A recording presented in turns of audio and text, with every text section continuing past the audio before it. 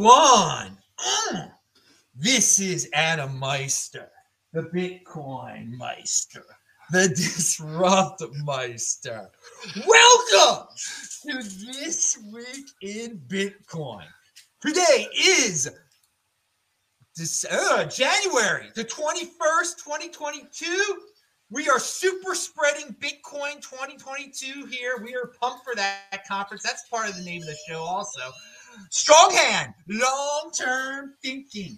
Bitcoin is next Bitcoin.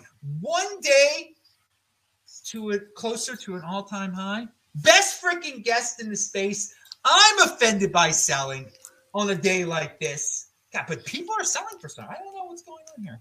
All right. We got you quite a group here today. Two new guys, but they are all linked to below. First of all, check out all of their links. You all know Alessandro from Lenin and from Venezuela originally. Oh, he's going to give us a south of the border perspective. But so will Marcel. He's in the house. He's making his debut.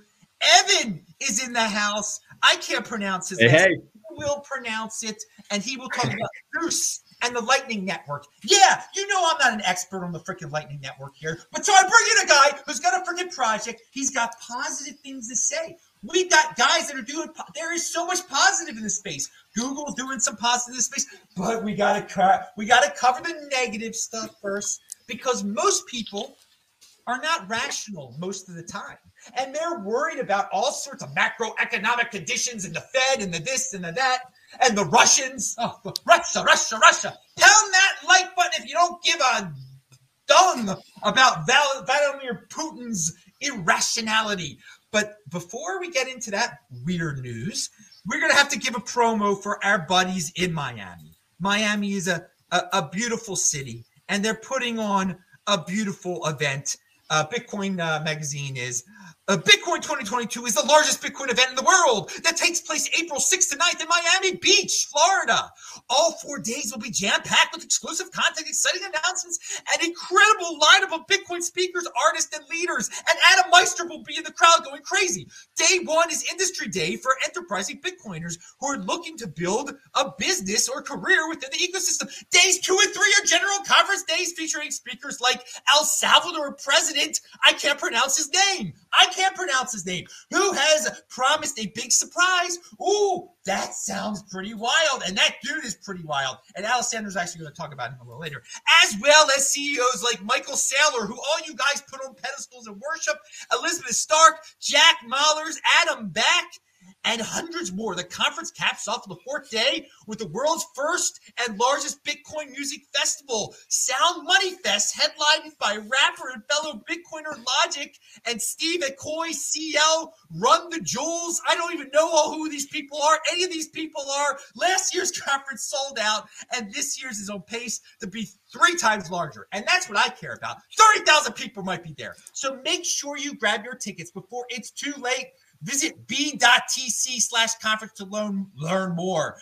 Pay in Bitcoin. No, don't pay in Bitcoin, but they want you to pay in Bitcoin and save. And use promo code Adam10, which is linked below. I also linked to their thing below. That was the new script they gave me. I had no idea it was going to be that long, but I put my little twist on it, and we'll talk about if everyone's going to be there later. But let's just start with Marcel. What is up with these macro freaks out there? With this, Bitcoin is right now sort of correlated with the stock market and all that. It is interesting that the altcoins that people said had decoupled from Bitcoin haven't decoupled from Bitcoin. The people who say, oh, who cares what Bitcoin does? My altcoin will become number one. No, Bitcoin is the next Bitcoin. They all still freaking follow Bitcoin. Take it away, Marcel. What's going on? Okay, Adam. So first of all, thanks for welcoming me here. For those who don't know, I'm Marcel Pichman from Brazil. I'm author at Cointelegraph. So I write a lot about Bitcoin and Ethereum options and futures and derivatives. But as Adam asked me to give you guys a more broader view, so first things first. Let's understand what's been happening since this whole pandemic stuff and governments printing money like hell. So how much has been printed over the last 18 months? So base money. So governments printed $12 trillion So let's stop for a minute here and think about it. $12 trillion. There's a lot of people saying, oh, this money was meant for vaccines and whatever. Do you know how much revenues those Pfizer and Moderna companies got over this last 18 months? I'm not saying about income. I'm saying revenue. Okay.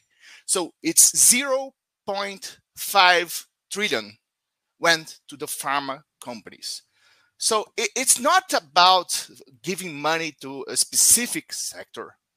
It's about the cantillon effect. And what is the cantillon effect? If you're lazy and you can't go to Wikipedia to search, I'll let it out for you. It's when you're friends of central bank, or when you work for government, or when you're a bank director, you benefit directly from those dollars printed. So the regular population, you, me, workers, small business owners, we do not benefit from that. So who benefits from that?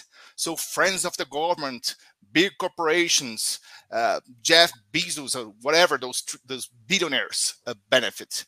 But the others, like us, we got diluted. So if there's more money in circulation and you own the same number of assets, you got diluted, because those guys, they can access cheap financing and they can buy stocks. They can buy companies, they can buy land, they can buy Bitcoin, they can buy whatever they do, because some stupid people are still selling land and Bitcoin for dollars, which does not make sense.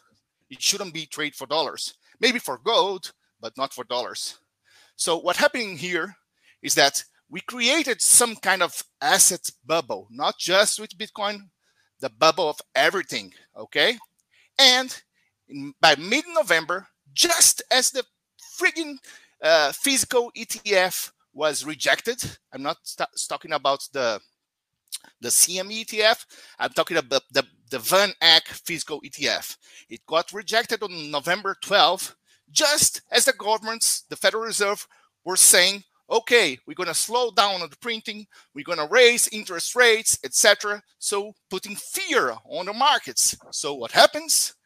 Risky markets, or markets who are perceived with more risk, like Chinese stocks and Bitcoin, they plunged.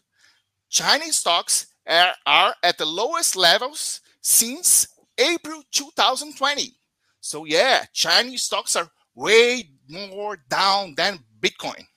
So we're suffering from Federal Reserve actions telling people, putting fear on the market, that interest rates will go up and the stimulus packages will go down. So that's what's happening. All right. Fear. You're saying people are replying. The fear is working. It's working. I mean, fear is a powerful emotion. I want to ask though.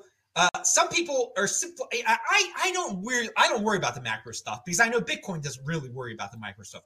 I know traditional finance people, they worship what the Fed might do. Do you have any takes on? There's rumors that the Fed is going to have 5 rate hikes this year. Should we care, Marcel? Adam, we should not care. They have their hands tied. If they raise interest rates, they break down the whole financial system, because every company that has borrowed money for free for negative interest rates, they're going to have to repay them with interest rates, and they will not be able to do that. So if they raise interest rates above or near the inflation level, let's say the inflation is at 12% and the interest rates go to 6%, he's going to break down every market, including housing in the USA. And if they don't, or they just increase the interest rates from 0 to 2%, which is still a negative interest rate, considering inflation is running at above 10%. So inflation is going to continue to be a problem. And we just had retail sales in the US negative. It went down 2% year on year in December, even with negative interest rates. So we have a scenario of stagflation. So no growth and inflation. So Fed has their hands tied. Bitcoiners should not care about that. Yeah, unfortunately, there are some people that have Bitcoin. I don't know. I wouldn't call them Bitcoiners. They care. Everyone is following, panicking like a a bunch of sheep, like a bunch of sheep. I do want to bring up one thing that I mean, people are wondering about. You've been in this game for a while. We all have. We remember 2018. I mean, could this just be part of the regular market cycle? I mean, could Bitcoin be down this entire year? I'm going to say my own opinion. Yes, I think Bitcoin could be down pressured for the next 4 or 5 months. I don't think it's going to happen. But yes, if Federal Reserve continues applying pressure, saying we're going to rise interest rates, markets are going to crash, get out of risky markets, buy our treasuries, buy dollar. That's the safe coin. That's the safe asset. If Federal Reserve continues to spook markets and investors believe that story, so yes, we can have another 5 or 6 months of bear market. All right, let's go to Alessandro. Is this going to be another 2018? What do you feel about these the macro pressure and Bitcoin? A lot of people say Bitcoin's just like the stock market now. Alessandro, take it away. Yeah, right. So first of all, as we say in the industry, you can't taper a Ponzi, right? I guess that's the first thing that I have at the top of my mind. Then again, if you look at other metrics, like today, for example, Bitcoin hit an all-time high regarding its correlation to the Nasdaq. So there seems to be a short-term sentiment, right, on markets that is being dragged into Bitcoin coming from equity markets, right? Especially as cost of capital continues to increase, bond yields continue popping up. German bonds finally enter positive territory after having, being in negative territory for more than a year since the pandemic package that basically no shitcoins was just talking about, right? Those $12 trillion. Negative debt globally during the pandemic hit an all-time high of $18 trillion, and now that has come down since the Fed started talking about tightening, right? It came down below the $10 trillion level. So again, this whole short-term talk about the Fed raising rates or whatever is keeping markets fearful. If you ask me at an individual level, every single time this has happened and markets crash or are about to crash, the Fed just comes out with another excuse, right? And they just push forward rate hikes, or they just push further in time. They're tightening for just printing more money, right? For QE. So if you ask me, I just think it's weak hands, right? We're just wiping out weak hands. And if you look at other metrics like, futures open interest and the options market on derivatives Bitcoin market, right? Which have been increasing over the past 4 years, right? There's a lot of leverage traders, right? There's a lot of leverage people that just got in. And so these people that get in at $50,000 or $60,000, whenever prices crash by, 30-40%, they just get scared because their expectations were honestly just Bitcoin is going above 100K in 2021. And I think that most of us got ahead of ourselves. What I'm positive about is that we're all right now talking about rate hikes and the Fed, and there's some kind of fear. So I'm a fucking buyer at these levels again. So I guess my last comment is that independent of price action, this is just a great historical buying opportunity. Like these are the levels at which you should continue adding to your stash. That's just my take. Well, I agree. It's on sale, and Bitcoin always returns to its all-time high. Now, again, I am one who has not been 100% convinced that we are not in a new 2018 here, that it's just the 4-year cycle again. I mean, if the 4-year cycle is the 4-year cycle, then yeah, the 2022 will be like 2018, and we're gonna be in for some a lot of weak hands bothering me all the time. People being disappointed in what happened the last few days. I got to tell you guys a true story. I am here in Midland, Texas. All right. on my travels across the United States to cities that people don't hear about much. And it was freezing yesterday. And I was walking outside because I go outside every day because I'm not some freak that lives in a basement and scared to go outside like so many people are.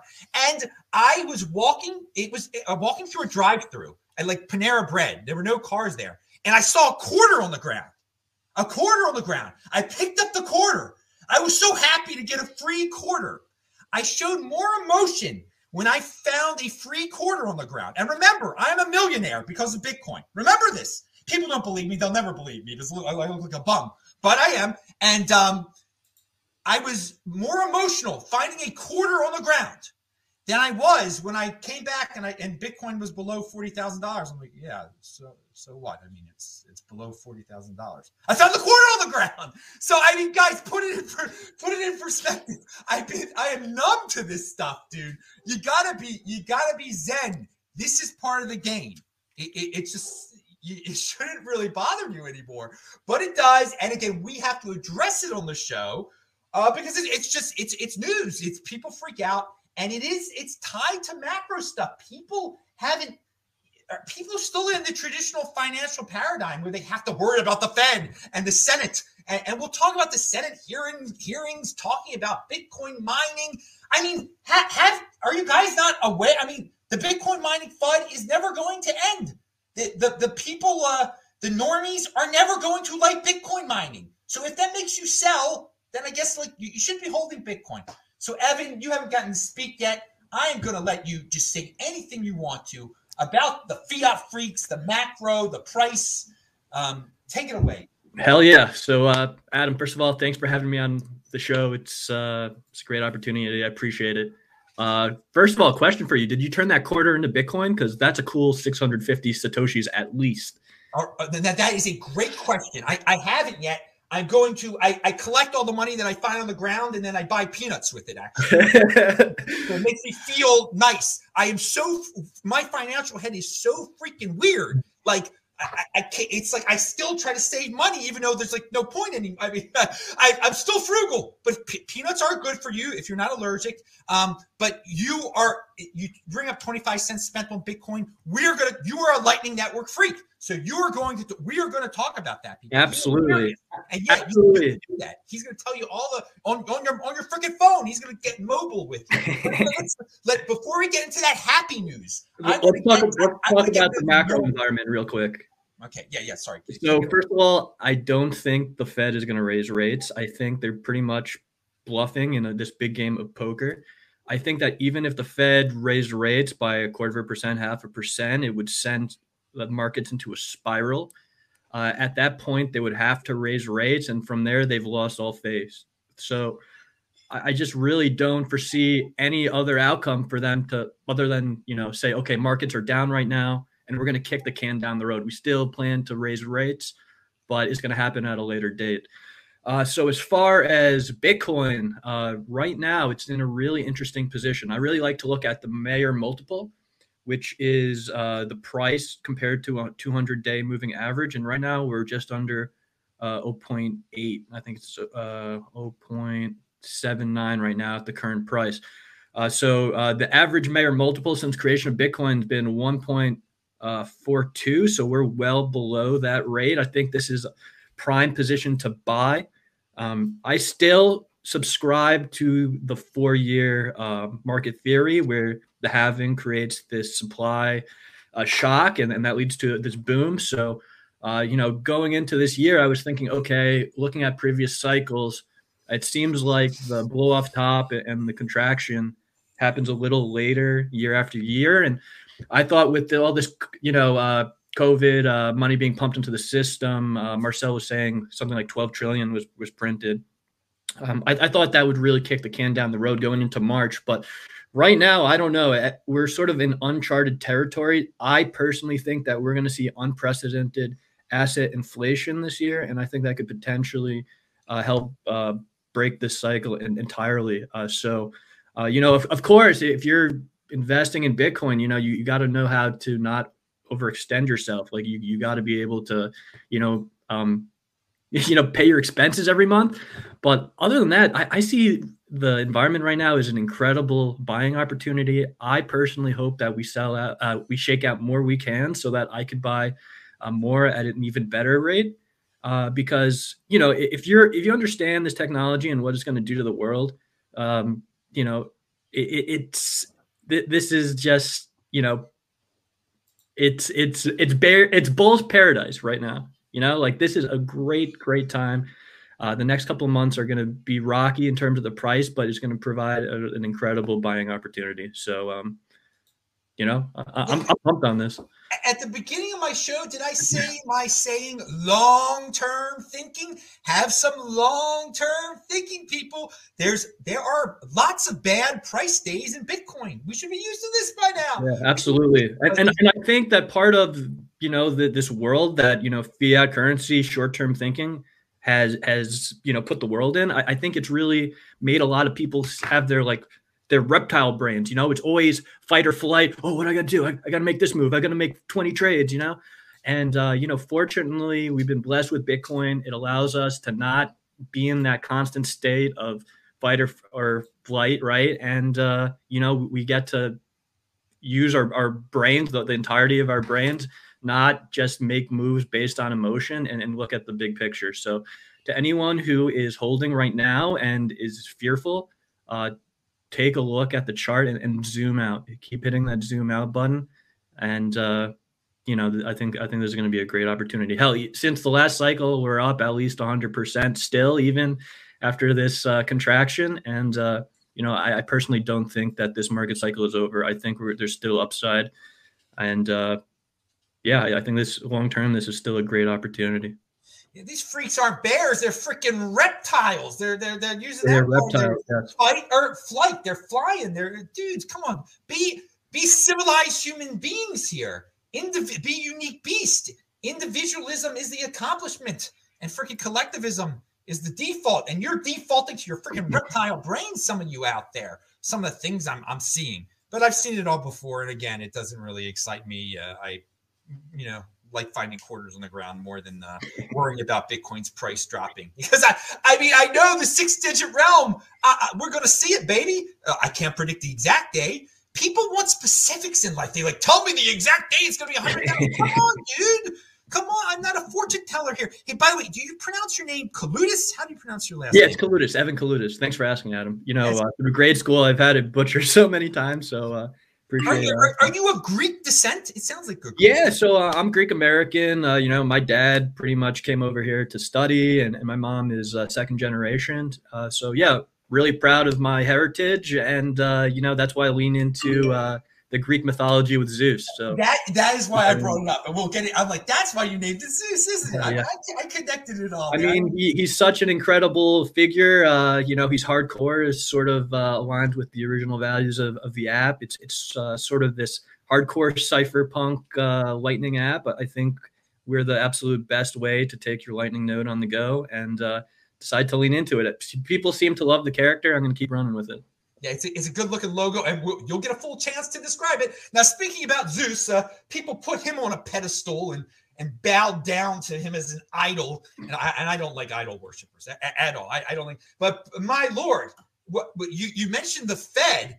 Do people worship that thing like a freaking idol? Now, there's been a report.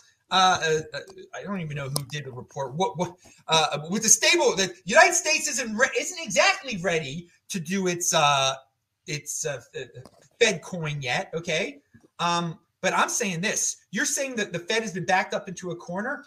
Maybe that it will speed up the process of making a Fed coin so they can do the negative interest rates. That will back them out of the corner. And they will be able to implement negative interest rates if everybody has an account at the Fed. If you no longer, well, maybe you'll still have a private bank account. I don't know how they're going to exactly do it. But I did want to point out that was in the news this week also, that they're studying digital currencies, central bank digital currencies again, and that kind of, I mean, that might have freaked some people out too. there's so many excuses out there. So many excuses out there. So I don't know if you had anything to say about that, Evan, or if you want to talk about the Russia FUD too.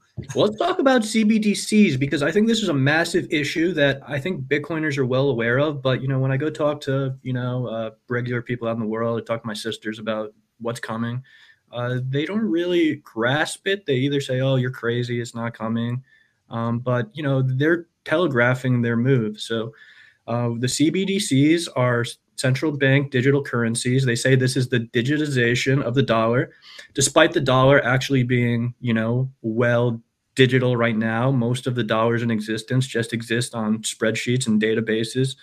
The physical dollars don't actually exist. But what this is a power grab.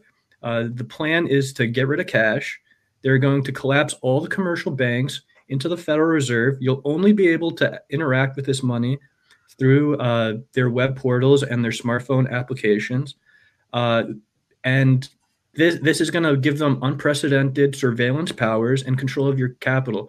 So this means that if you're a dissident, you could be turned off like that. This means that if they want to do a haircut like they did in Cyprus just a few years back and they took a quarter of everyone's savings, they can do that like that. Imagine if they just decided, oh, there's another pandemic, and to provide relief or create the next vaccine, we got to cut everyone's bank savings by 30%. They could do that. They're going to say this is a great tool for collecting taxes and preventing tax evasion, and they're going to just use this indiscriminately. And ultimately the goal is no privacy and complete insight into how we use our money. And I think this is a very dangerous technology. I think that we need to push back as much as we can against this. But I think ultimately when this becomes rolled out and the masses are forced to use it, I think we're going to be ready with open arms, with Bitcoin, with Lightning Network, with payment apps like Zeus. And we're going to begin our shift to a new currency that is not controlled by any single entity, that can't be printed out of thin air, that doesn't have the same surveillance columns. And I think this is the most important thing anyone could be working on right now, and we got to keep championing it, because the alternative is a hellscape, a totalitarian hellscape, and people don't understand how serious the repercussions of this will be. Yeah, and most people won't realize how serious it is, even when they've chosen to be part of it. Most people will be part of this. And yep. I just wonder if what you guys have said, that the Fed is backed up into a corner, it can't lower rates, then this might speed up this process because this will help them get away with much more and continue this game. I say bring it on, because I'm already situated great with the Bitcoin. All right. Yep. I mean, that is how you opt out of this. People are like, oh, I don't want to be part of the surveillance state. I don't want to be part of it. It's going to be horrible. And yeah, it is going to be horrible. Yep. Although it's going to be a comfortable dystopia for the 80 percenters. They like getting their free stuff, and they like paying their taxes, and they like, fitting in and being able to get their latest thing in their jab in their arm or whatever. Okay. I mean, a comfortable dystopia. I mean, we've gotten tastes of that over the last 2 years. Some people are very comfortable living in their basements in this dystopian thing, and telling on their neighbors and shaming people for not doing certain things. So, Marcel, your take on central bank digital currencies and the latest news that's come up about them. The United States has a report on it. At least they're not ready to do it yet, but there's a report out on it. Okay, Adam. So let me start by telling you a story about my mother. She used to love Blockbuster. Why? Because she's retired, so she could get out of the house, talk to someone, discuss about the videos she likes, ask for recommendations and whatever. So when Netflix was launched, I told her, Mom, you have HD quality. You have 3,000 videos at your disposal. You can choose anyone. It's cheaper. It's faster. It's less risky. You don't have to go on the street. And she said, I see that, but I don't really care. I like my Blockbuster. So why did she move out of Blockbuster? Because they went bankrupt. There was no more video store rental in the city where she lives. Otherwise, she would be still doing that. So what I'm saying is that when CBDC gets implemented, and it will, because of the reasons you just gave, it's going to give more control, more power to the central banks, and that's what every politician and everyone in authority wants, and that's why Satoshi disappeared. So when CBDC gets implemented, and my mom is going to try to buy some random stuff from eBay or AliExpress from China, and the government says, well, we're not friends of China. You can no longer buy products from there. So maybe my mom will call me and say, hey, kiddo, how are you doing? What about that Bitcoin stuff? Can I do payments on AliExpress to buy some stuff that I need to bring to Brazil? So people, regular people, will only abandon the fiat system or whatever, the CBDC, when they're not allowed to use money to buy drugs, to buy alcohol, to buy support their favorite soccer teams or football teams and whatever. So when this happens, and it's a matter of time, they're going to come back to us and ask for a decentralized currency, and we'll be ready with lighting and solutions. There you go. That's what I like. Very good scenario. Wait. All right. I lost you there for a second. Yeah, you put put it in perspective there, comparing it to your mother's situation and everything. And yeah, dudes, they are going to. I like you bring up the China. I'm no fan of Chinese. You can. I'm no fan of the Chinese government, but the Chinese businesses are different. But our government could very well be paranoid and say, no, you can't buy anything for China anymore, and you'd be stuck. It'd be totally true. And another thing, you bring up football. I just want to say, I realized something here. All three guests are probably big soccer fans here. Am I correct? We got Brazilian, Venezuelan, Greece. I mean, we got. They care about that. Anyway, I'm a big baseball fan, so I thought I would bring up another sport real quick. All right, let's go down to Venezuela real quick, or up to Toronto real quick. Alessandro, your take on the central bank digital currencies, and also since we're talking about different countries, your take on the Russian FUD that has crept in this week. Yeah, so my take on CBDCs is that it's going to be just another, whatever you want to call it, layer of surface for central bankers just issue more currency and then just create a different payments rail for global transactions or whatever. We've discussed this on the show previously, Adam, that I do potentially see them trying to incentivize CBDCs by giving like tax just creating some regulations that would give like tax cuts to people or whatever. Like if you pay in CBDC, just like Rio de Janeiro is trying to do with Bitcoin, right? Like if you pay your taxes with Bitcoin, we're going to give you 10% discount or whatever. So if you pay in CBDC, we're going to give you a discount in this or this other thing. The problem is, again, what's the problem is the creator of the money in this case, right? It's going to be the same one. It's going to be the same. They're going to have even more control, to Evan's point, right? On the end user that ultimately ends up using CBDCs. I guess at the top of my mind, a great question that I have going forward with all this CBDC chatter, and let's say like we already have 5 years of CBDCs after they've been launched. Like what is going to be their intention for physical cash? Because it is like an intention of them of like trying to get rid of physical cash and replace it with CBDC. That's part of their discussion. So if you look at the Venezuelan diaspora perspective, so after the Venezuelan government was sanctioned in 2017, what Maduro started doing was he started funneling a pile of US dollars in cash into the Venezuelan economy. And so what you have inside Venezuela right now is over $5 billion in cash. And that's like 90% of how all transactions are being made in Venezuela. So it's a cash full economy. So what's going to happen to Maduro if the Fed comes and eventually says like, look, we no longer support physical cash. Like you can take physical cash to a U.S. bank or a Panamanian bank or whatever, a bank in El Salvador, and they will accept it, but they will just turn your physical cash into digital money, right? In the end, it's the digitalization of everything. So it's a coerced form of money, right? It's enforced. It's an enforced form of money. So they're just going to continue enforcing this to people. And what I do see is that every major central bank in the world will try to be part of this discussion, because in the end, it's a gang of dudes. It's the same gang of dudes, right? They drink booze together on private doors, right? So we will potentially even see the Bank of International Settlements create their own CBDC currency, right? Backed by a handful of fiat currencies.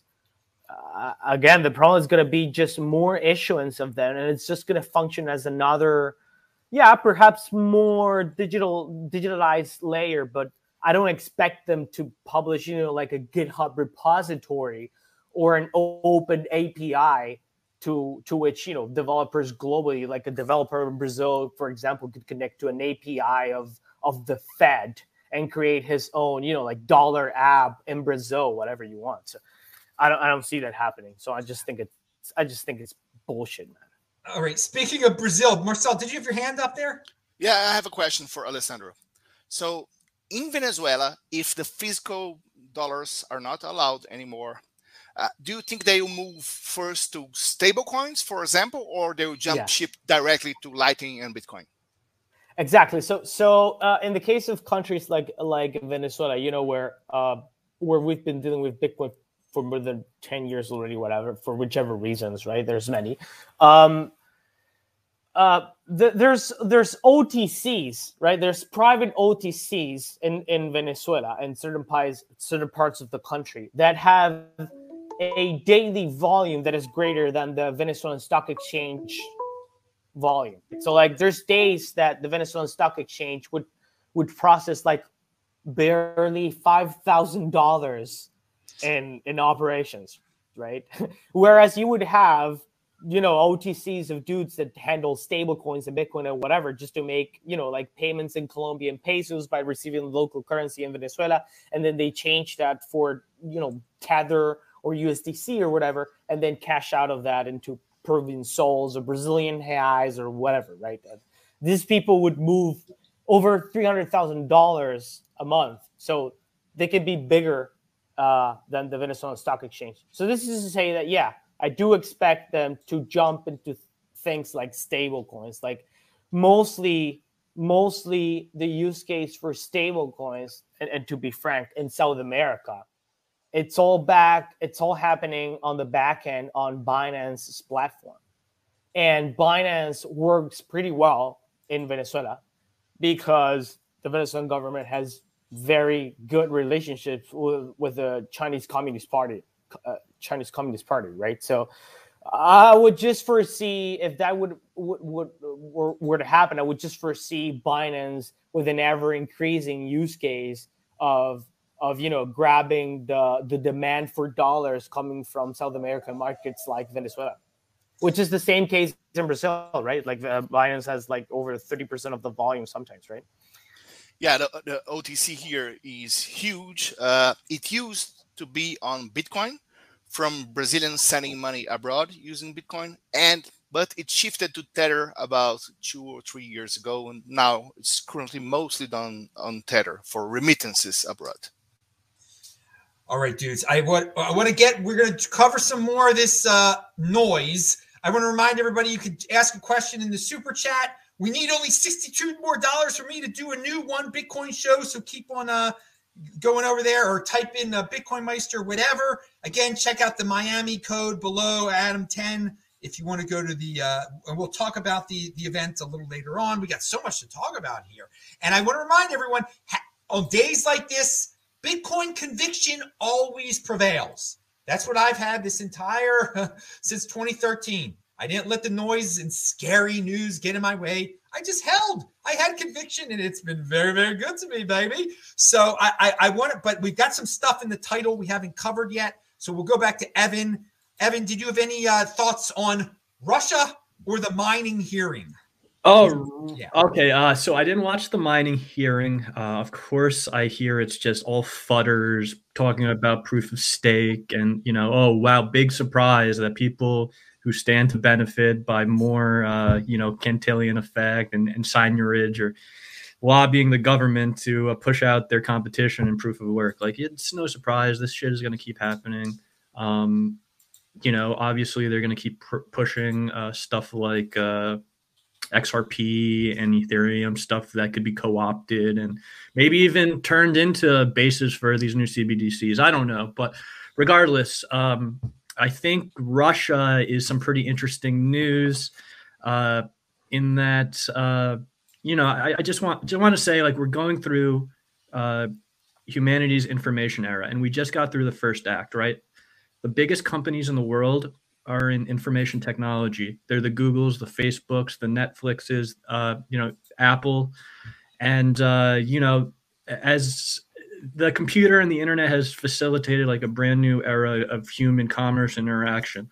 And naturally, Bitcoin is the next phase of that as we're able to take our, finance into this space and to do it in a way that's, no single party is required to be an intermediary.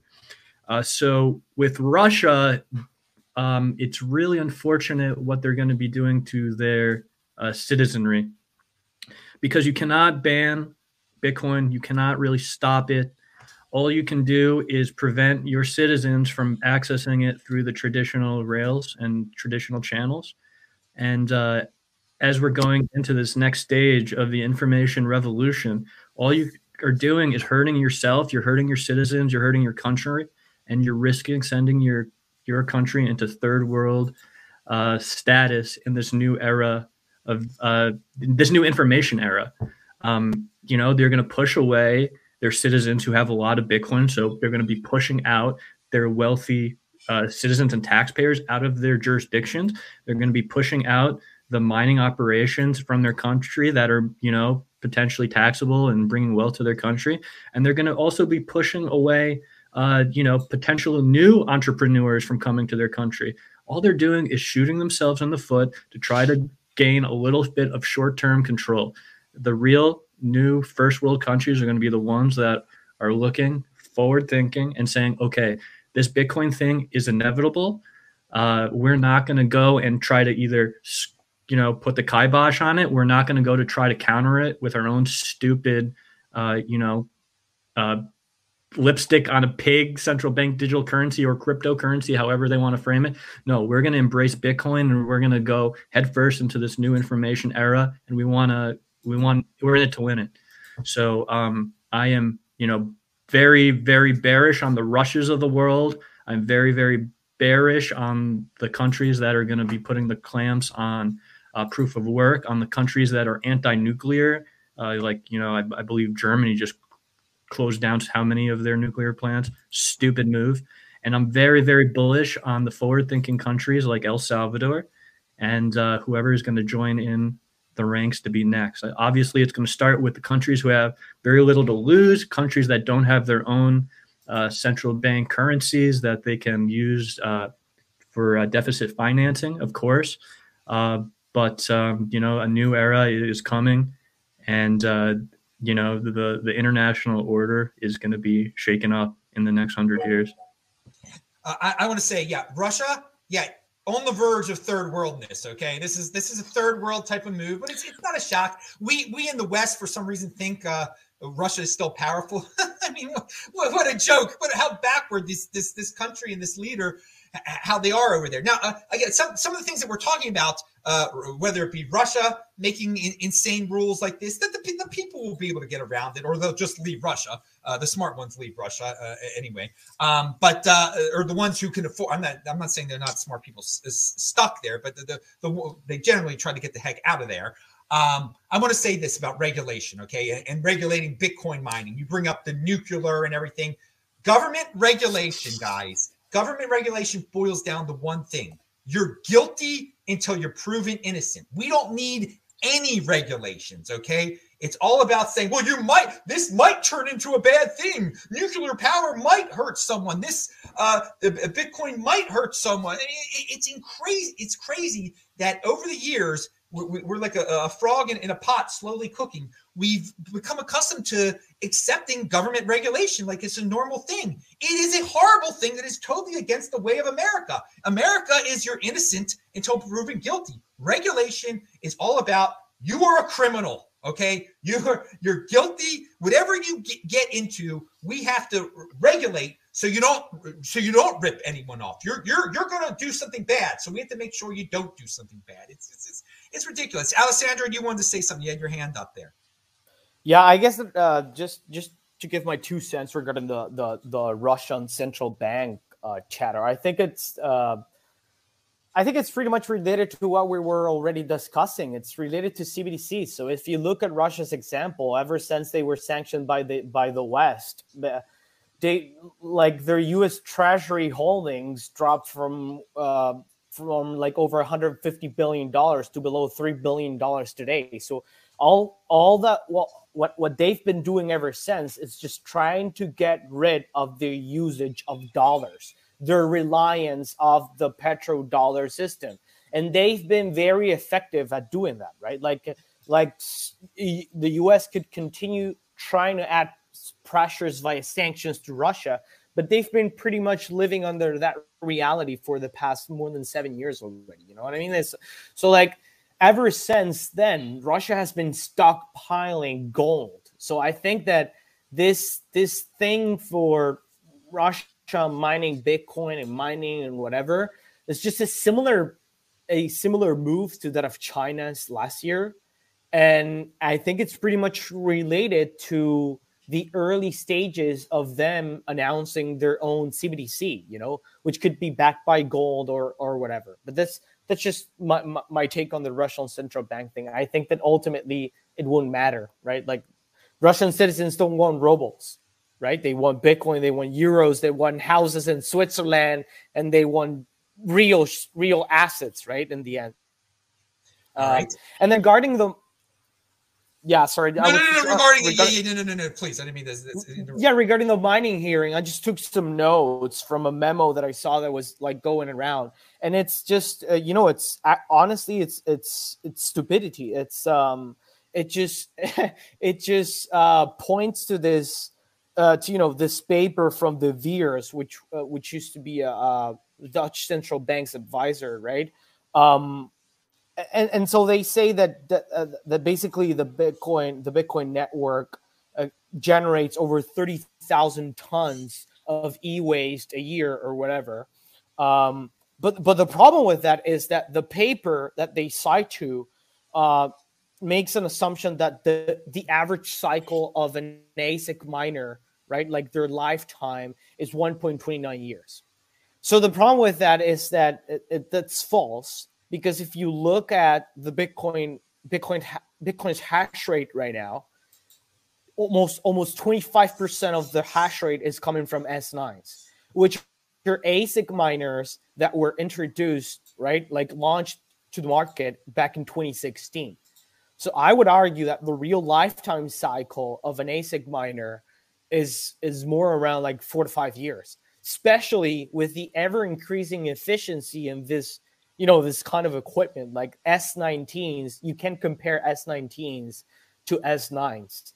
Like it's grades, it's at an efficiency level, it's grades above what we used to have for mining equipment. And the other problem is that they claim that issuing a single Bitcoin transaction to the network adds over 1,000 pounds of CO2, right, to the environment. Which is bullshit again, because miners secure the ledger.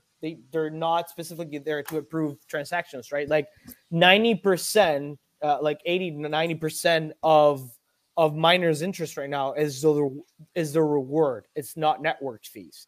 So yeah, just pointing out some facts that have been going around that mining hearing, whatever. It's just completely misguided. But then again, we have to ask ourselves the question: are regulators credible intellectual source for this kind of conversations, or is it better to just listen to, you know, the Bitcoin Meister's show, for example? I think it's better listening to the Bitcoin Meister show. Pound that like button. Hey, Radar BTC, Bitcoin, and crypto moedas. That's you. I know that's you. He sent 10 Brazilian reals. He said, Russia, please ban Bitcoin. China did it, and it, quote unquote, worked. Take it away, dude. Yeah. From this mining perspective, first of all, I really don't care, because when you compare it to fiat currency, which needs armies, which needs country evasions, needs jail for people who don't pay their taxes and stuff, or take away their homes because they didn't pay a fucking tax. So it doesn't make sense. It really doesn't make sense. And if you are going to compare apples to apples, orange to orange, you got to see the whole energy wasted for this fiat system. It's not just the banks. It's not just Visa.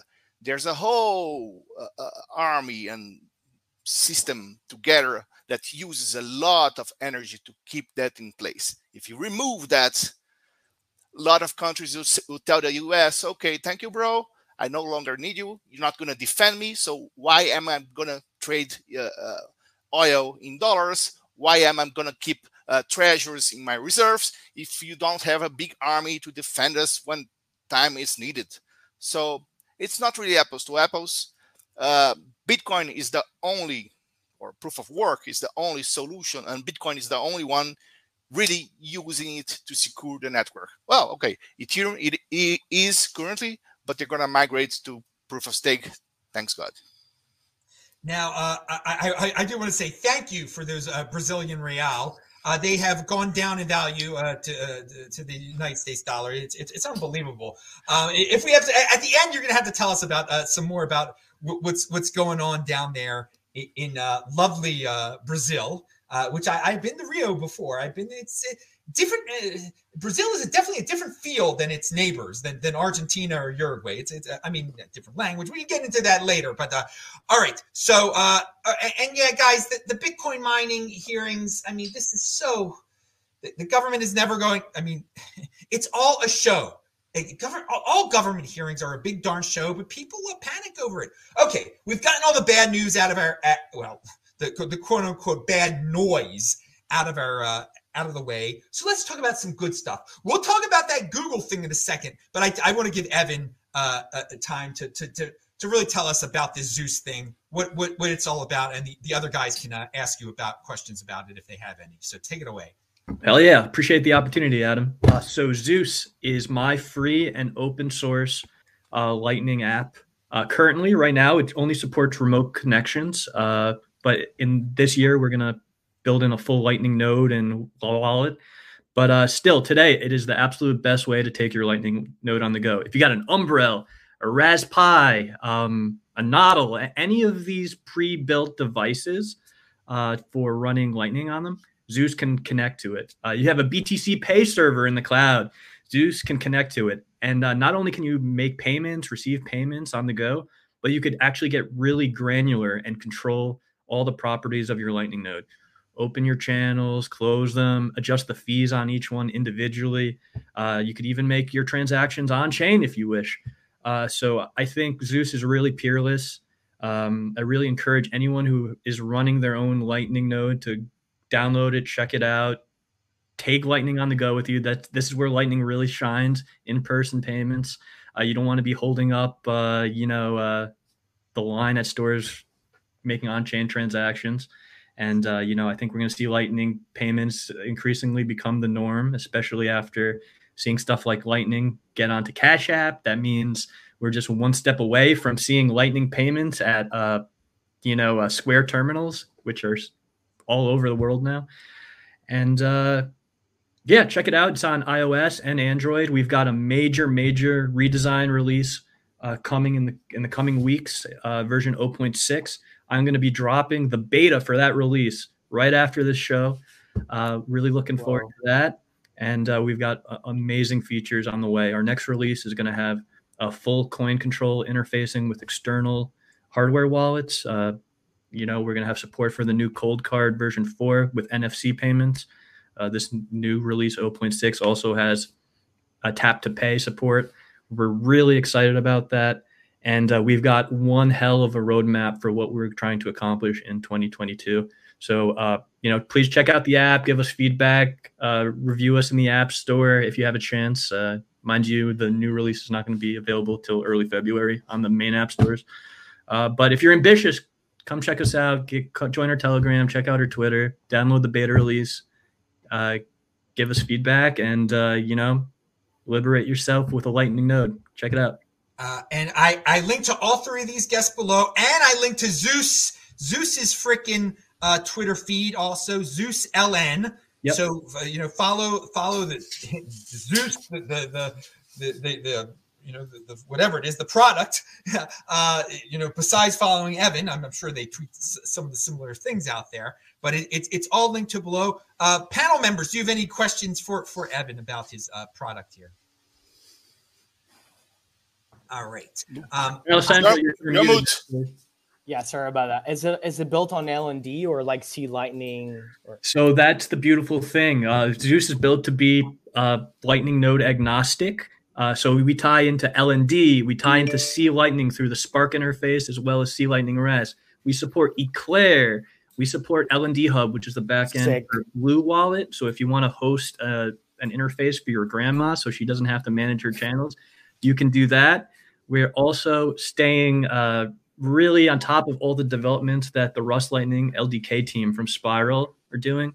And we have plans to support an upcoming Rust-based, LDK-based node in 2022. So as new enhancements keep coming out to the Lightning Network, as new interfaces for Lightning keep coming out, we plan on supporting them all the way. We have no allegiances. We're not beholden to any single group of Lightning developers. We're just looking to provide the best in-class experience for Lightning users. Admittedly, right now, it's really for power users who have their own node set up and can connect remotely, but we're going to help bridge that gap and make things really simple for people in a couple of different stages. And the plan is to eventually have it so simple that your mom could use it. And, we're looking to be a major player in the space. That's sick, dude. You're going to have to advise El Salvador's presidency. Hey, listen, Bukele, if you're listening, hit me up. I would love to chat and help you guys with some of the infrastructure down there. I've advised a little bit for Ibex Mercado, which is one of the merchants from Guatemala and who's also had some success in El Salvador with some merchants down there. And I really believe in the experiment down there. And I am willing to help out however I can to make Bitcoin the world reserve currency and the currency that we transact on every day for all our payments. And I strongly believe that Lightning is a big part of that equation. And I'm looking to do whatever I can to help push it forward. You in the chat, they say you're in motion. I agree. I was about to say that on my own that you're doing good things there. Zaya Zaza says, Evan, thanks for Zeus. It was the first wallet I could get to connect remotely to my node. Used it ever since. Oh, dude. Wow. Music to my ears. Keep on using that. Give us feedback. We're always looking to make it better. And, we do it for the users like you. So thank you very much. All right, dudes. Remember, speaking of Twitter, guys, follow me on Twitter, TECHBALT. Retweet this show out there. We need to spread the word. I'm really happy that the 20%ers of the space watch this show. But there's some, because of the algorithms and everything, we are not algorithm slaves here. So I don't put in, pictures of naked women or, I get or talk about ludicrous Dogecoin and all this other stuff, and to attract people. I just put the most boring headlines out there, the most boring thumbnails, and I want people who think. But there are very few people out there that do think, and so spread the word out there. So some of them that aren't, getting this, find out. But this has been a great show. These are the best freaking guests in the space I bring you. You don't see these combos anywhere, okay? So people want to I want to see you interact with Michael Saylor, Adam. Come on, dude. You've seen the dude a million freaking times What more can you do? I bring you different guys. I have brought you guys up and coming before they were even known. Nick Carter before he was ever known. All these other dudes before they were ever known. So that's what you want. You should watch shows like this. Spread the word. Marcel, did you have any questions? So yeah, Twitter, retweet it, guys, seriously. And actually click on the links. Don't just like, yeah. And listen comprehension, people. Did you have any questions, Marcel, about Lightning Network, anything? Zeus stuff? No, I'm not really an advanced Lightning Network user. I have, I think, Bottle Pay, some wallet that I used for playing games and little stuff. I like how the develop is being done. I see the potential in El Salvador. But for me, I'm more worried about the hard money characteristics of Bitcoin right now. And that's why I try to focus and tell people here in Brazil, their Visa card is working great for now. So what I'm telling them is your currency is devaluating by 30-40% per year. Save yourself, buy hard assets. I don't care if it's a land, productive land, if you're buy cows and milk them, if you're going to buy Bitcoin, if you're going to buy gold, but get out of Brazilian reais, because that's worth nothing. Yeah, that is so true. I've been saying the same thing to South Africans for years, that since 2015, that they're in countries that are supposedly up and coming countries. Brazil and South Africa are talked about in the same sentences sometimes. Oh yeah, they're growing, they're this, they're that. Their currencies are inflationary, horrible. People should never have been. They should never have been in them in the first place. They should have been in dollars when they could have been. That was better. But these second tier or third tier ones, they're the trickiest ones. When people are like, it's kind of comfortable, I'm used to inflation. Dudes, those are the ones that if you got Bitcoin in 2015 in those countries, oh my God, you're living a freaking good life right now. So there was something else I was going to say. I just, God almighty. Well, we covered all this. Oh yeah. What I was going to say is that you bring up the hard money aspects of Bitcoin. That's something that I love to bring up too. And I am not a Lightning Network expert. And, I don't spend my Bitcoin, but there is room. The thing about Bitcoin, there's so many different ways you can go with this thing. And that is the beauty. We get into all these Twitter battles, but no, Bitcoin doesn't care. So you can spend your Bitcoin. You can make these Lightning Network. People don't have to be experts in Lightning Network to be Bitcoin fans, okay? To be good Bitcoiners or whatever you want to. There's no such thing as a good Bitcoiner. So people say to me, Adam, you don't know about Lightning Network. So I bring on a Lightning Network guest, okay? It's not my interest. It isn't my interest, but I'll bring them on, and we're all doing it. There's so much different ways you can go with this thing. So I'm more like Marcel in terms of what I think about. I love the 21 million cap. I mean, my God, it's so simplistic, but it is something that is so missing from this world. Reliability of financial systems. I mean, they're constantly changing, but the rules of Bitcoin don't change. That's something that I love. And it's totally different than thinking about spending your Bitcoin. But there's just so many different ways you can go with it. That's beautiful in Bitcoin. Now talking about spending Bitcoin and positive things. We'll start with Marcel. What's your take on this Google News? They might have a Google card where you can have cryptocurrency on it. Whenever I see some news involving Amazon, Google, Microsoft, or whatever, I always downgrade it by 80% of what the headline is saying. Because those companies, why somebody creates a company? To make profits. How do you make profits giving open source wallets for Bitcoin and cryptocurrency to everyone? You don't. What you want to do is create your NFT market, create your own shitcoin, and force the users to transact using your shitcoin or the government shitcoin and your friend of the government. But they're not here to help us. They're not here to give people free choice of using outside currency from the fiat system. Those companies are here to make a buck, to profit. So don't expect Amazon or Google or Microsoft to be the one pushing for decentralization. That's not what they want. Just the opposite. I like your point about discounting the good news by 80%. It's a good, because some of these things are totally blown out of proportion and they never end up happening. So, and 80% is a good number to pick. Pound that freaking like button, thinking of the 80%ers out there. So, I mean, yeah, that's a good, if you see good news, discount it by 80%. And if it ends up being as good as they say, then that's good. It's a bonus. Hey, yeah, again, yeah, Google's got their own priorities, but hey, they're welcome and no one can stop them from doing anything, from holding Bitcoin. I hope they do buy Bitcoin, because you know what? I bought Bitcoin a long time before they did, and I've been telling people to do the same darn thing. Evan or Alessandro, your take on Google? Yeah, sure thing. So the news is that Google is going to make it so that cards available in Google Pay or whatever app they have there can hold cryptocurrencies like Bitcoin. So yeah, as Marcelo had some great points. There's always room for these companies to go astray and either start propping up cryptocurrencies that are really detrimental to everyone or making their own. But generally speaking, I'd say this is generally good news. Any integration with Bitcoin into the platforms is positive. I know Marcel says no.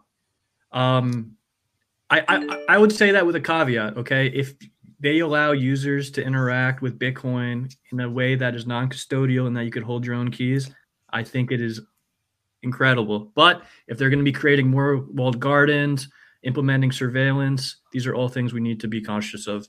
I think generally we're inching in the right direction. I think that a lot of these headlines come out because Bitcoin is just the hot thing, and that when people get associated with it in whichever way, even if it is speculative, it comes out as good press or something that people will pay attention to. So you got to keep that in mind. But, I think we're generally heading in the right direction. It just shows how much momentum we have. I remember back in the day when you couldn't even get a Bitcoin app on the Apple iOS store. And, now we've got countless apps on there. So we're heading in the right direction. But, anytime you're dealing with these tech giants, you got to, approach it with a grain of salt and be cautious.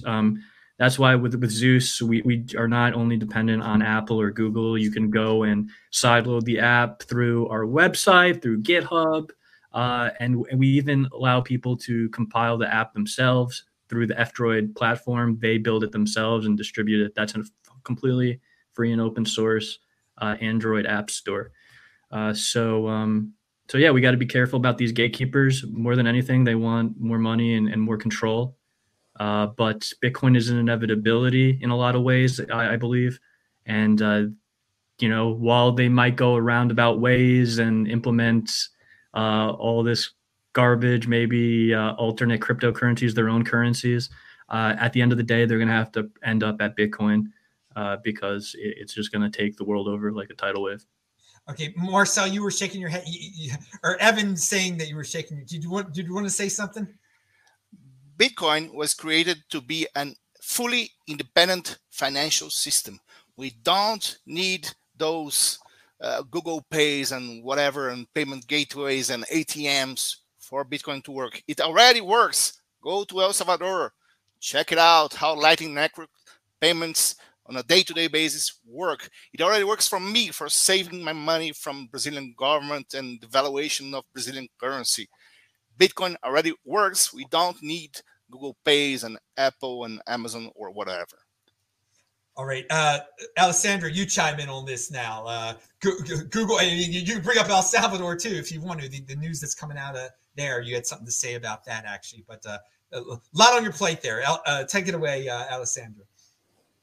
Yeah, right. So I don't remember how long it was ago that we saw this news of Google partnering with Hedera Hashgraph, and I was like, what?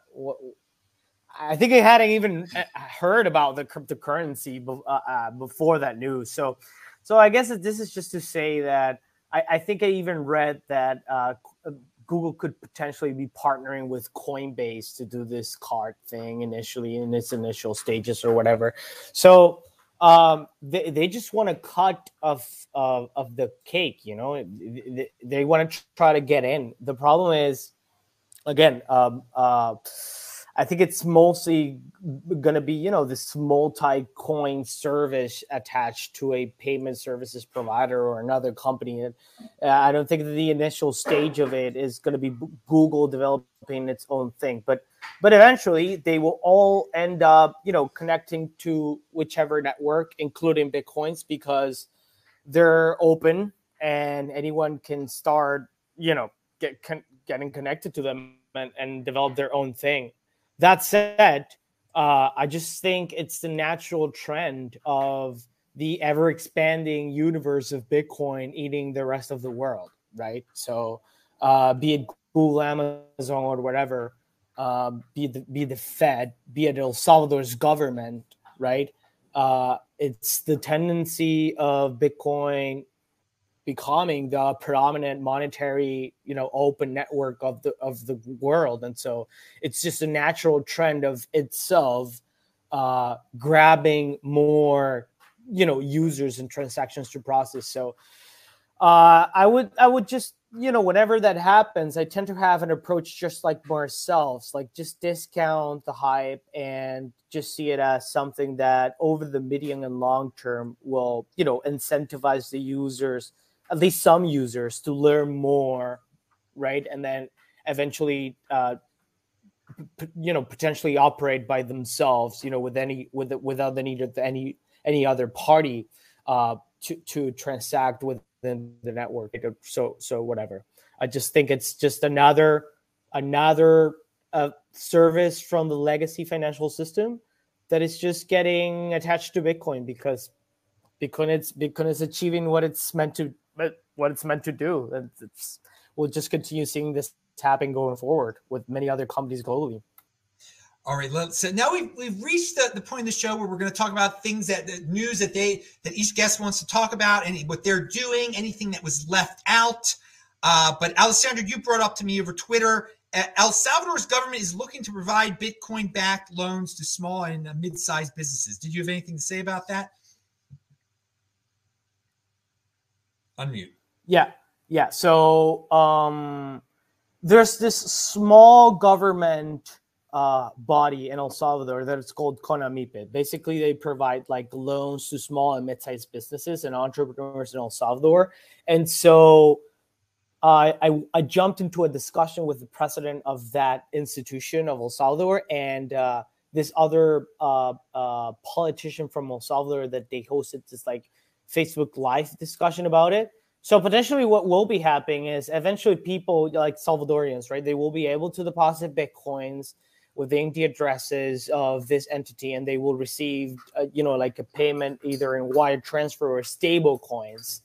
But I guess that the interesting thing is that El Salvador's government is going to start financing the initial stages of that. So it's going to be El Salvador's government depositing Bitcoin on behalf of this government entity, and then this government entity will use those Bitcoin to issue loans without selling the government's Bitcoin to finance part of those Bitcoin and give money to small size and mid-sized businesses and entrepreneurs. I think that's interesting. It is interesting. I'm wondering, you know, we say to discount certain news 80%. You know, there's a lot coming out of El Salvador. I've never been to El Salvador. You're much more familiar with it than I am. I mean, will they be able to carry all of this out? I mean, could the government be overthrown? Could it just all go down the drain like that? Things change very fast south of the border of the United States. I mean, governments come and go in some of these countries. Things aren't as stable as they are here. What's your take? I mean, I don't want to put a lot of, I'm excited that the president is going to actually be in the Miami Bitcoin conference. Maybe we'll be able to ask us some questions. I think that's very bold of him, but how much of this is just talk and brashness? And I don't like putting people on pedestals, and I don't like, so there's times that I'm worried that too many Bitcoiners put a lot into this, a lot of meaning into what's going on into El Salvador. And I don't want people to lose faith in Bitcoin because something suddenly goes wrong in El Salvador. Yeah, no, look, honestly, at a broad level, I would agree with you. I agree with you. And I went to LabitConf, checked out, you know, what was happening in El Salvador with there's other bunch of Bitcoiners, especially from South America. I guess that look, I see it this way: if Bitcoin is not able to, with this existing government, right, to create its own roots, right, in El Salvador for at least 5 years because of this, tendency of being volatile, countries and governments get overthrown. To your point, Adam, I think it's going to be, it could affect the what's been developed so far within the country, right? Because you could just see another government coming and just overrule that legislation of Bitcoin becoming legal tender, and then Bitcoin is not legal tender anymore in El Salvador. I think that, well, that said, that dude, Bukele, when you ask Salvadorians, right, like, the past 40 years of the country were pretty much, like communist, almost like dictatorships, right? Like only two parties. This dude is like from a singular new party that he built himself or whatever. So a president of El Salvador can't be reelected. He's trying to change that so that he can be reelected, so that he can continue doing his own things, for at least 10 years. If that were to happen, then, a pro-Bitcoin government for 5 to 10 years in El Salvador, I think it will prove to be highly valuable over the medium and long term for the country. If that's not the case and he gets thrown out, then I think it might have complications depending on who else gets into office in El Salvador. But that said, look, there's other important and I think very relevant developments in El Salvador already, which is, their national wallet has already more than 4 million users.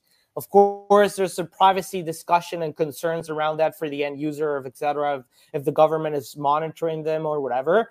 But if you try to compare apples to apples, to Marcel's point, if you look at other South American developments around the cryptocurrency industry, you have like the biggest Latin American cryptocurrency exchange is Mercado Bitcoin, right? So it's a Brazilian exchange, which has barely 3 million, almost like 3 million users, or perhaps a little over it. But it's been around since 2013.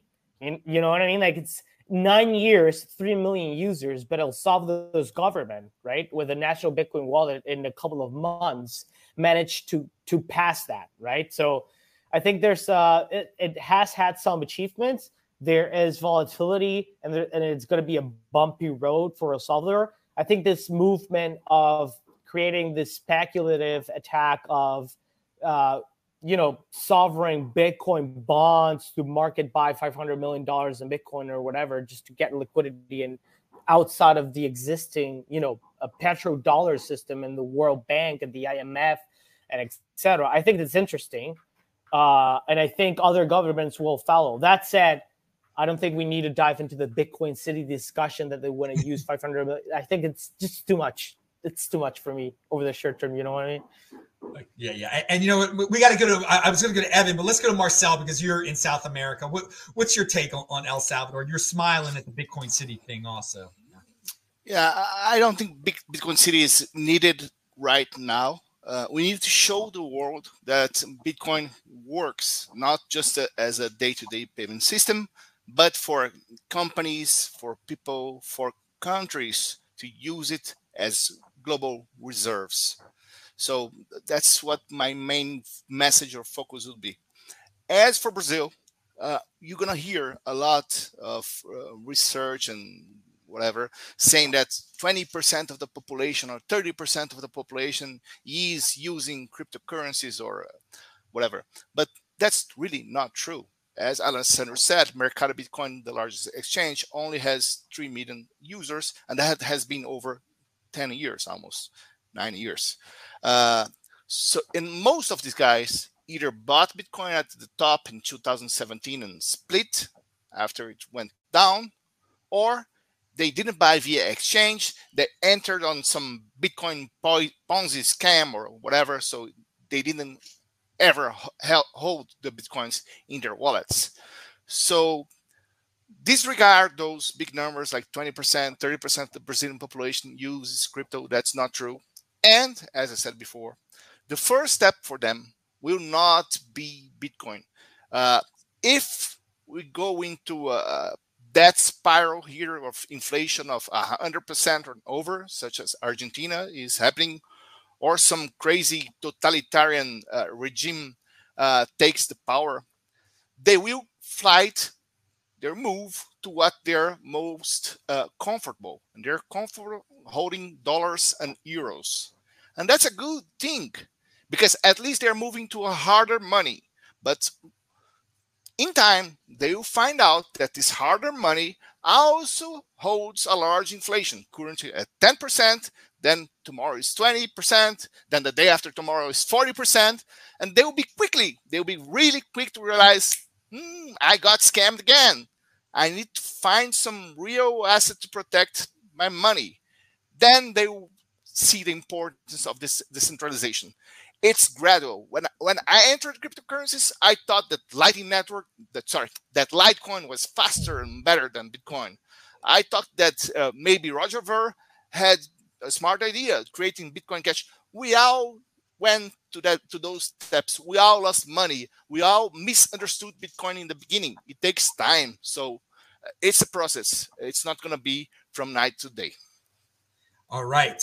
I like that perspective right there. I think Evan just dropped off. His internet just dropped. He might be back. We'll see about that. But let me ask you a question, Marcel. I'm talking about this. The president of El Salvador is going to be at the Bitcoin conference, April 6th to 9th, Bitcoin Magazine in Miami Beach. Will you be there? I think there's a good chance, but not sure right now because I bought the tickets for the Bitcoin conference in San Francisco 2 years ago. Then this whole pandemic stuff happened, but I still have the hotel credits, the airline credits, so everything is paid for. I just need to change the date. So there's a good possibility. Yeah, wow, that was crazy when that started. I know what you're talking about, but I reused all my stuff for last year's one. But again, the restrictions of coming into the United States is very difficult, and I wish we would let everybody come back in, and everybody would let everybody come back in again. I mean, I've been stuck in the United States, which has been the best place to be, quote unquote, stuck in, because we got 50 different states, a lot of different things going on. Let's go north of the border here to Alessandro. Tell us about Ledin. What's up? And are you going to go to the Bitcoin conference in Miami in April? Yeah, hell yeah, I'm going. I'm actually going with my colleagues at Ledin. Yeah, I think that the most relevant thing that is happening right now at Ledin that most people want to discuss about is this Bitcoin mortgage product that we recently introduced. So the world's first Bitcoin-backed mortgage loan. So essentially, initially for Canadian residents and then some U.S. residents of certain states, we'll be able to issue them a mortgage, right, backed by their Bitcoin. So I think that the most interesting thing to mention around why we built this product, it's that it's actually something that some of our clients were already doing. Like, we were already providing Bitcoin-backed loans. And so you would give us your Bitcoin, we would take them as collateral, and then we would issue you either a wire transfer or a payment in USDC stablecoin, right? And so some of our clients were using the proceeds of those loans to buy a house, right? To buy real estate. So eventually we just realized that building the structures at Ledin that would enable us to take real estate as collateral or Bitcoin as collateral for people to buy real estate would just allow for a more, less volatile, right, product over the medium and long term of that loan. So right now, our rates on the Bitcoin mortgages are not as low as like a traditional mortgage in the U.S. because, this lending companies, these mortgage institutions, from, like a Fannie Mae or Freddie Mac or whatever in the U.S., they're pretty much backed by the government. So they have exposure to the artificial low interest rates. And so that's why you get a 3.5-year rate on a 30-year, 50-year mortgage in the U.S., right? And in our case, it's initially going to be 3-year term, and the initial rates that are attached to the Bitcoin mortgage are around 7.9% APR, right? So it's not as cheap as a traditional mortgage, but that said, we have over $1 billion on the Bitcoin mortgage wait list already, and so it's amazing. We just see it, and this is my last take on it. We just see it as another great development from the industry, coming from the industry, for how Bitcoin will be able to monetize another market, right? Which is the real estate market, which is a $300 trillion global market, right? So it's some people will not sell their main property, to live under the hood of their car or under their car just to buy Bitcoin. Some will, whatever, right? There's everybody in the Bitcoin space. But it's an interesting way for people to be able to finance part of their real estate holdings to buy more Bitcoin, or vice versa, to use their Bitcoin holdings to buy some shares. Very innovative. I give you all the credit in the world. Marcel's got to go real quick, so you give your closing words, Marcel. Well, I'm going to have to remind the audience about the importance of DCA. It's not about the best method to buy Bitcoin cheap, because this does not exist, but it's the best method to avoid the negative impact, psychological impact of someone who is not used or who did not understand Bitcoin, and he buys everything at once and it goes down 30%, then he's going to sell. So by doing DCA, by buying every 15 days or every month, it's easier for the general population to shift from the fiat currency to Bitcoin. So there are a lot of advantages on DCA. It's not about buying cheap Bitcoins. It's about not selling when it's down 30% because of the volatility, because of we are in the early stages of adoption. Less than 4% of the global population uses Bitcoin on a day-to-day basis or as an investment tool. So for now, volatility is large. So DCA, buy every month, forget the price. Good advice. And also buy when there's blood in the street, baby. Few people do that. Few people buy on days like this. It's the weak hands that are selling. Buy when there's blood in the darn street.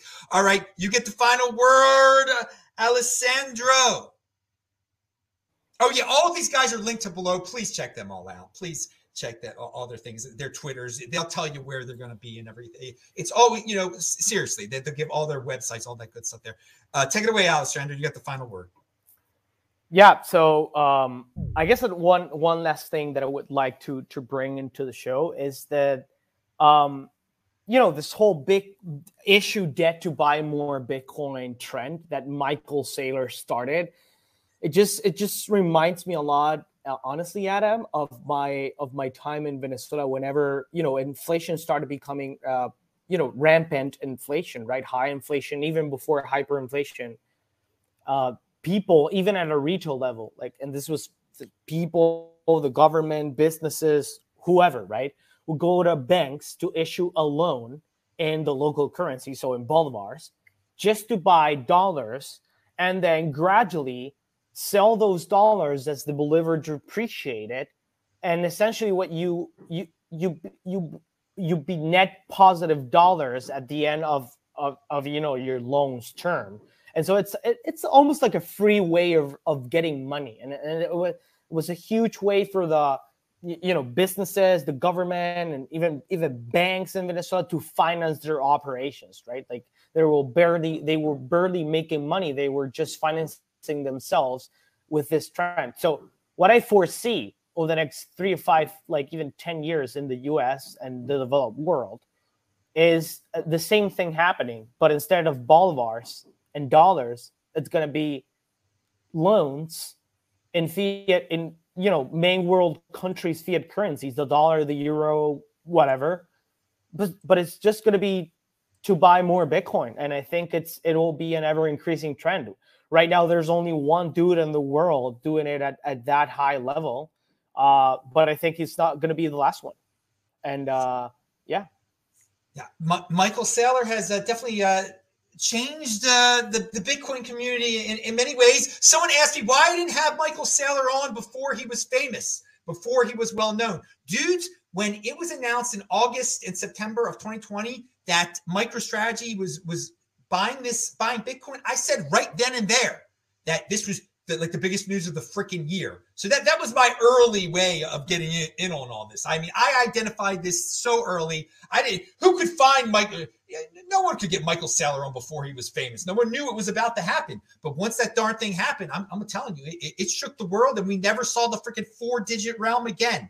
All right, dudes, that is it. Alessandro, everybody, thank you for being on today. They are all linked to below. Lots of great positive stuff going on in the space. Don't get distracted by all the noise. Shabbat shalom, everybody. We'll be back next Friday. Maybe I think Tone Vase is going to be on next Friday. Who knows? Tone is a very busy man, but he's been meaning on being on very soon. I'm Adam Meister, the Bitcoin Meister, Disrupt Meister. Check out all the links below. Follow me on Twitter at TECHBALT. Again, everybody have a beautiful weekend. Thank you again, guests. And again, Shabbat shalom. See you later. Bye-bye, everybody. Thank you. All right. Let me